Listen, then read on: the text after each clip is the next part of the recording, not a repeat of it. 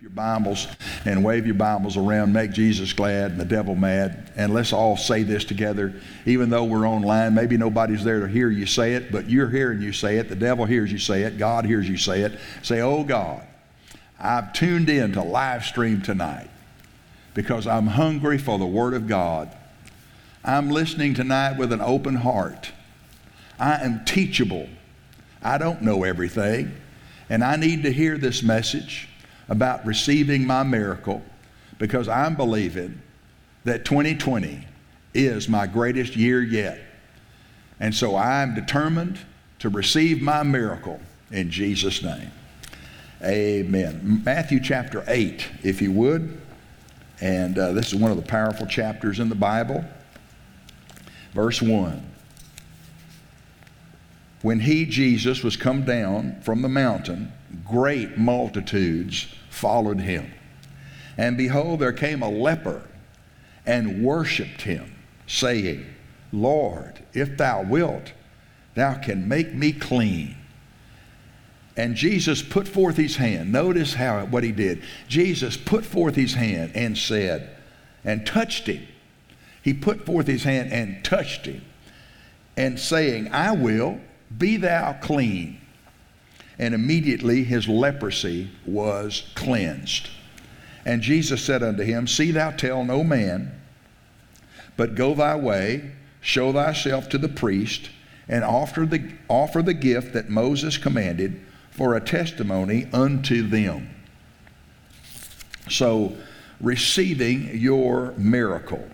You know, a number of years ago, God admonished me, and he said, teach what you take for granted. And I kind of looked at some of my messages that I was teaching at the time, and they were good messages and so forth, but I can't say that they were that easy to understand. I mean, I gotten into some kind of detailed teaching about different subjects, and so I changed. I just made an adjustment. I started teaching what I take for granted, and I found out lots of people need these basic truths. And so these truths are maybe not something new that you haven't heard before, but if they aren't new, then the truth will water what you already have and make it more effective.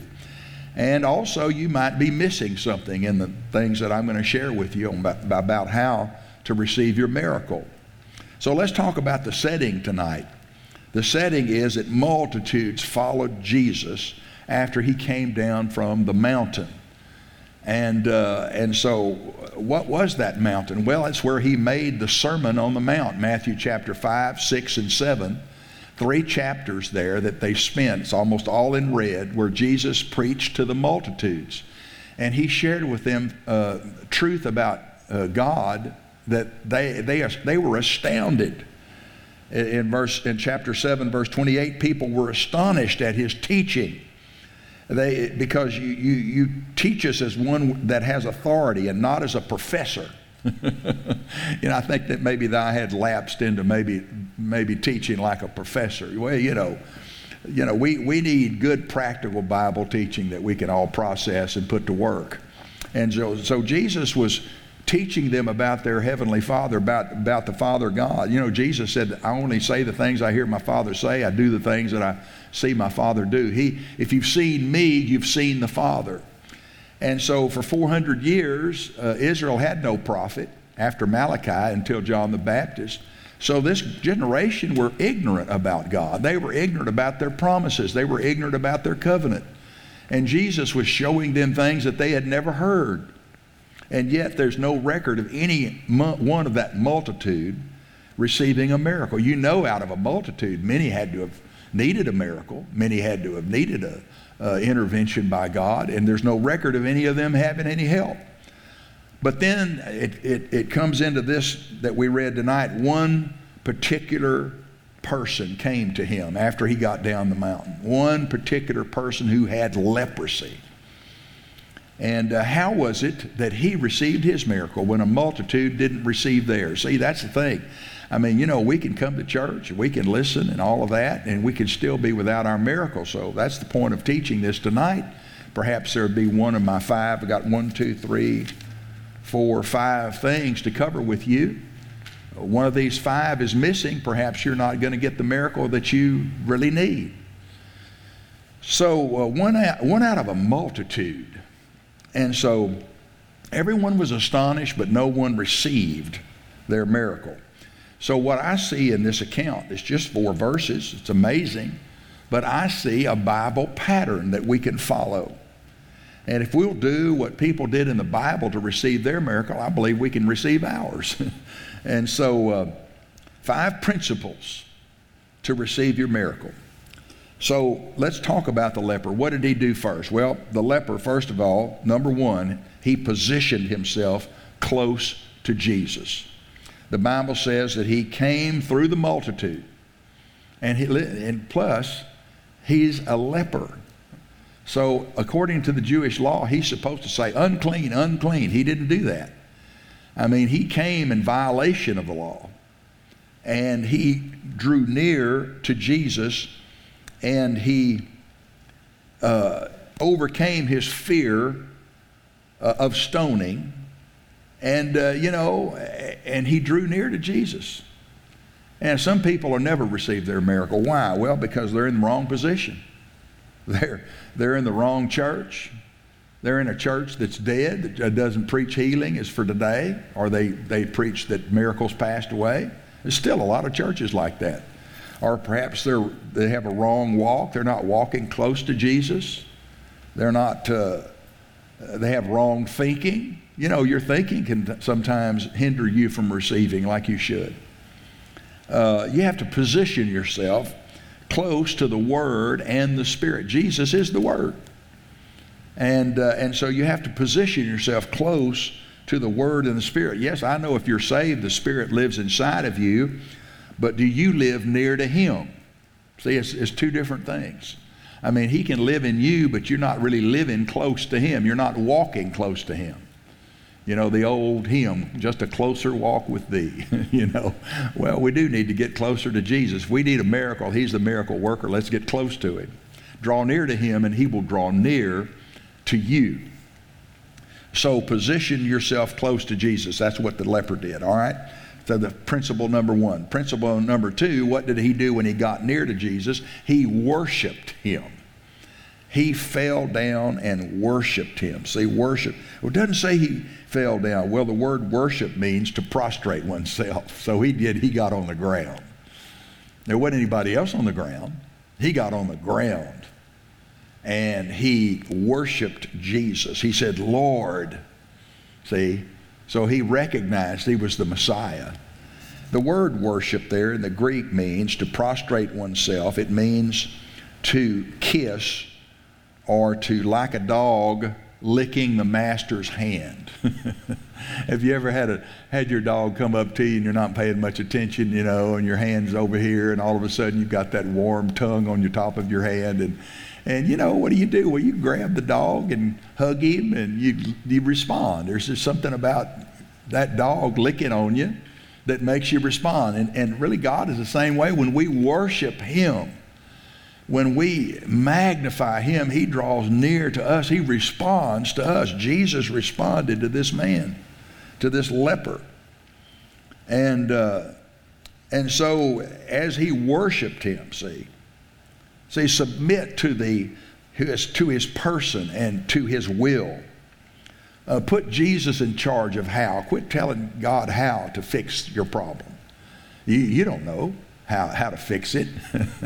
And so quit, put Him in charge of how. Just trust Him. Don't tell Him how to do it. Just all this questioning and reasoning. Sometimes when we're in trouble, we just question and we reason, and we sometimes even blame God. And sometimes, I've talked with people over the years that were in a lot of trouble, and a lot of times when I started asking questions, I found out they were blaming God. I said, well, how in the world are you going to get God to move for it if you blame Him for your trouble? You have to determine one thing, and one thing right now. God is not the source of the trouble. He's not the troublemaker. The troublemaker's name is the devil. And sometimes the troublemaker is us. We can't even really blame the devil sometimes. Sometimes it's us. And, like the old World War II, there was some graffiti somebody wrote on the side of a tank. It says, I have seen the enemy and he is me. Sometimes we are our own worst enemy. Questioning, reasoning, blaming, pouting, being frustrated. Amen. Just worship him and put him in charge of how you're going to get out of what it is you need help in. Worship him. All right. And then the third thing I noticed the leper did is in verse 2, he spoke his faith. Now, there's nowhere in this account that mentions faith, but faith is demonstrated here because the leper spoke his faith. The leper said to Jesus, "You can make me whole." Or you shouldn't say whole. "You can make me clean." He didn't say whole. "You can make me clean." So he had faith in Jesus' ability. Yeah, but Pastor, he said, if you will. Well, that's right. He did not have total faith in Jesus' willingness. That's ignorance of the covenant. And who's that on? That's on the rabbis, the Jewish rabbis that he sat under. I mean, the Jewish rabbis let him have leprosy. They never told him that leprosy was covered under the covenant, that they even have a whole thing where leprosy is healed and that he could be healed. I mean, leprosy is just another sickness. It is a terrible sickness. It's terminal. It's a terminal sickness. But at the same time, they were not the answer. They had no answer for him. Basically, he's on his own. He's unclean. You've got to separate yourself. Go look for a leper colony and just be separate from us. Don't touch us. Don't bother us. Hey, you're unclean. Hands off. And so we're closed. We're afraid of COVID. Put your mask on. Stay at home. Be safe. Socially distant. Wash your hands 150 times a day. Come on, church. Let's get real. I mean, we're responsible for our members' health, and we ought to be preaching the word to them. If they make the choice not to come to church, it ought not be because the pastor said don't come. The pastor ought to have the doors open. Come on, pastors, open your church. And so, anyway, the Bible is progressive revelation. So in Bible days, they didn't have a lot of understanding about the devil's role in sickness and disease. And so they didn't know. The leper wasn't sure about the willingness of Jesus to do it, but he didn't doubt Jesus' ability to cure a terminal disease. That's some faith. He spoke his faith out. And in Romans 10:17, faith cometh by hearing, hearing by the word of God. So if he's not taught about the willingness of God, then he can't have any faith about God's willingness. That would have been presumptuous on his part. He was being humble. And so, but we know better than that because we know that God's word is his will. And we see that Jesus said, I will. He reached out and touched someone with a communicable disease. He violated the law himself. I tell you, people are more important than rules, especially religious rules. I tell you, people are more important than, the county judge's rules and the different rules of the mayor of Houston. They're non-essential as far as I'm concerned. And so faith cometh by hearing, and hearing. All that we need. That's the reason I'm preaching this tonight. I want to build your faith. I want to renew your faith. All that we need has been paid for at the cross. So his willingness is already settled. I mean, how much more willing do you get than you send your only begotten Son to die on the cross, and at the same time to die for our sins? He takes our sicknesses and our diseases. In fact, later on in this same chapter, Matthew chapter 8, verse 17, that it might be fulfilled which was spoken by Isaiah the prophet, saying, himself took our infirmities and bare our sicknesses. And so what a powerful chapter this is. They didn't know all of that back then. They didn't know the willingness. It wasn't preached to them. So just on the basis of him knowing about Jesus' ability, Jesus reached out and says, I will. He settled it just like that. I will. Didn't spend a long time. Just said, I will. Touched him and cleansed him of leprosy. Praise God. So appropriate your miracle with faith-filled words. Let's start claiming our healing. Let's start claiming our our finances are in order. Let's start claiming that our needs are met. Let's start speaking in line with the Word. All right, so we've covered 3 of these principles. First of all, position yourself close to Jesus. Don't just realize He's living inside of you, but live close to Him. Number 2, worship Him. Put Him in charge of the how. And number 3, speak your faith. Number 4, we'll get to this one. What I noticed about this leper is that he asked for the impossible. He said, Lord, you can make me clean. And notice he didn't say, leprosy, as I said, it's incurable. There is no known cure. And he didn't say, Lord, you can give me the strength to cope. You can give me coping skills. Lord, I've been praying the serenity prayer. Do you have the serenity prayer? Why don't you tear that thing down, throw it in the fireplace? I mean, that's not a Bible prayer. That's a goofball unbelief prayer that's not based on anything but theories. I mean, the serenity. Are you kidding me? If he'd have prayed the serenity prayer, that's probably what he would have got. Yeah, okay, I'll give you strength to die with leprosy. You'll just die. You'll live a long life, but you'll be miserable. No, he didn't ask for that. He asked to be cleansed. And I'm convinced if he could have had enough faith to be made whole, Jesus would have made him whole. Because leprosy had already eaten on this man. And leprosy is a destruction of your flesh. And many of these folks, they lose fingers, they lose toes, they lose parts of their face, lips, nose, soft tissue. No doubt he had destruction. He could have been made whole, but he didn't know to ask for that, so he asked to be made clean. And Jesus cleansed him. And so he didn't ask for a leprosy support group. Look, my point is, faith looks impossibilities in the face and laughs. Come on, let's quit messing around with some kind of low thing that can some low bar request. Let's ask for the impossible. Let's ask for the real thing that we really, really, really need.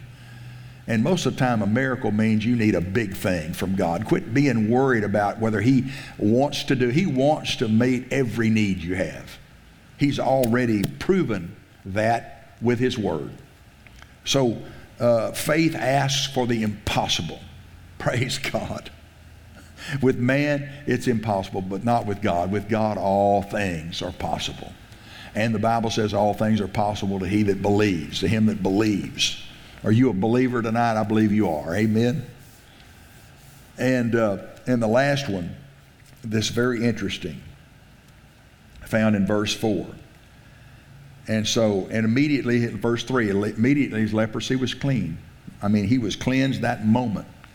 And then Jesus said something very curious to him. He said, see, you tell no man, but go your way, show yourself to the priest, and offer the gift that Moses commanded for a testimony unto them. Unto who? Unto the priests. Unto the hoity-toity religious crowd that hasn't done their job. The backslidden ministry. The ministry that's been preaching to you that miracles passed away. The ministry that's been preaching to you that God, the age of miracles is past. See, there's still religious people like that today. And I tell you what, God is in the place right now of rebuking some of these leaders because they ought to know better. They have the same Bible I do. They have access to the same information that I have, and it's changed my life. Why hasn't it changed theirs? Because they're infected with unbelief. That's why, and they spread it like a virus from their pulpit.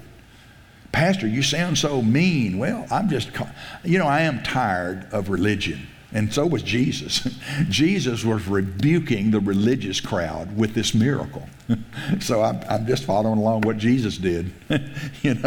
So he said, offer the sacrifice that Moses commanded. So in my Bible, it's got a little letter out there, the gift, and it says Leviticus 14. So if you've got a study Bible, you would be able to go back to Leviticus 14 and read what this is. So I'm going to go back to Leviticus 14, and this is the sacrifice that Moses commanded. Verse 4, that the priest will take for him that is to be cleansed, he's to take 2 birds alive. And he's to take and clean and cedar wood, alive and clean. The birds are alive and clean. Cedar wood, see the birds, okay. Cedar wood, scarlet, and hyssop. So this is symbolic. You've got 2 birds. You've got a sacrificial bird, and then you've got the bird that's going to be set free.